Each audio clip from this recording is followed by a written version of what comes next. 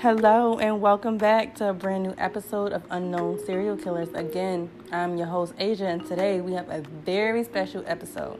This is a Killer Kids edition. I hope you guys are excited like I am. Once again, viewers' discretion is advised because we are discussing murder, violence, and drugs. This episode is a little different because we're talking about multiple kids. I hope you guys are super excited. So without further ado, let's just jump right into it. Christine Marie Palalila was born on March 31st, 1986 in Long Island, New York, to a stay-at-home mom named Lori and Charles Palalilo, a construction worker. When Christine was just 2 years old, her father was killed in a construction accident. After her father's death, her mom began abusing drugs, and eventually she lost custody of her children to her parents. When Christine was in kindergarten, she was diagnosed with alopecia, which caused her to lose her hair, eyebrows, and eyelashes. She reunited with her mom, who overcame her drug addiction and remarried. The family relocated to Clear Lake City, Texas, a suburb of Houston. There, Christine met Rachel and Tiffany, who helped her improve her appearance and fit in. That year, she also began a relationship with 21-year-old Christopher Snyder. On July 18, 2003, Palalilo and Snyder went to her friend Tiffany Rollins' house in Clear Lake City. According to Christine, she and her boyfriend Chris planned to steal the drugs that were kept at the house, but Snyder reportedly got into an argument with Priscilla, which led to the shooting of Rachel, Marcus, Tiffany's boyfriend, and Albert Sanchez, which is Marcus' cousin, and Tiffany. All four victims were shot multiple times.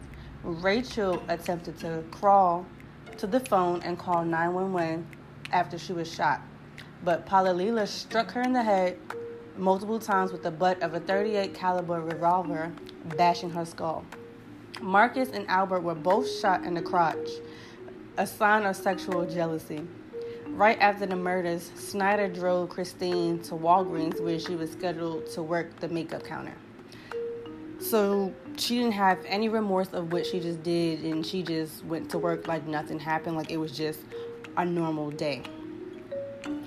On October 13th, 2008, Palalila was convicted of 4 counts of capital murder.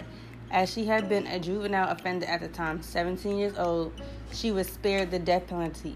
The following day, she was sentenced to life in prison. As of 2020, she is incarcerated at the Mountain View Unit in Gatesville, Texas, and will be eligible for parole in 2046. She will be 60 years old.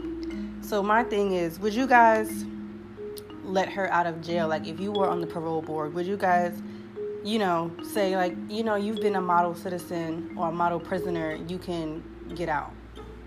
I really don't think so. Granted, she's 60 years old, but still, the life of a criminal does never stop. So we're going to move on to our next one, and he is Craig Chandler Price.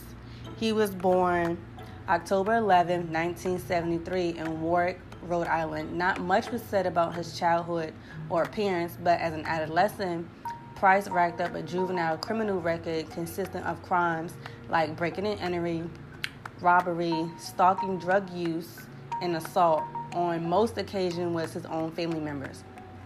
Price committed his first crime at the age of 13 in Warwick, Rhode Island on the night of July 27, 1987. He broke into a home that was 2 houses away from his own. He grabbed a kitchen knife and stabbed 27-year-old Rebecca Spencer 58 times, killing her. A little over 2 years later, Price was a 15-year-old freshman in high school when he murdered 3 other neighbors on September 1st, 1989. He was high on marijuana and LSD, stabbed 39-year-old Joanne Heaston 57 times, her 10-year-old daughter Jennifer 62 times, and crushed the skull of 8-year-old daughter Melissa and inflicted 30 stab wounds. The stabbings were so brutal that the handles broke off the knives he used, with the blades staying inside the bodies of the victim. His reason behind the killings were because he was exposed to racism by whites as a young child. On April 4th, 2007, Price was accused of stabbing fellow inmate Joshua Davis with a 5-inch homemade knife.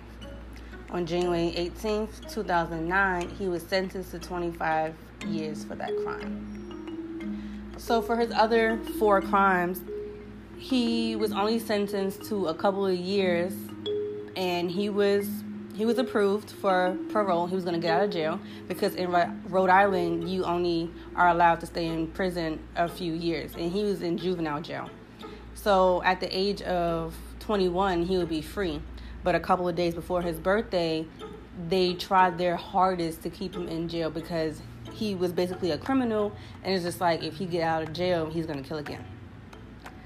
So I'm asking you guys, do you think they did the right thing, or maybe they should have let him out and see what he did? Personally, I think they did the right thing. They found any reason to keep him in jail, and that's exactly where he needs to be. And our last person we have here is Brenda Spencer. She was born April 3rd, 1962, lived in the San Carlos neighborhood of San Diego, California, in a house across the street from the Grover Cleveland Elementary School. Her parents having separated, she lived in poverty with her father, Wallace Spencer, both sleeping on a single mattress on the living room floor in a house filled with empty bottles from alcoholic drinks. For Christmas in 1978, her dad gave her a Ruger 1022 semi-automatic .22 caliber rifle with a telescopic sight and 500 rounds of ammunition. On the morning of Monday, January 29, 1979, Spencer began shooting at the children waiting for Principal Burton Ragg to open the gates of Grover Cleveland Elementary. She injured 8 children and killed the principal as he tried to help children. She also killed the custodian as he tried to pull a student to safety. After firing 30 times, she barricaded herself inside her home for several hours. Ultimately, she surrendered and left the house reportedly after being promised a Burger King meal. Spencer was charged as an adult and pleaded guilty to 2 counts of murder and assault with a deadly weapon. On April 4th, 1980, a day after her 18th birthday, she was sentenced to 25 years to life. As of August 2021, she remains imprisoned at the California Institution for Women. Well, I hope you guys really enjoyed this episode because I really enjoyed telling it. I hope you enjoyed the stories as much as I enjoyed telling it.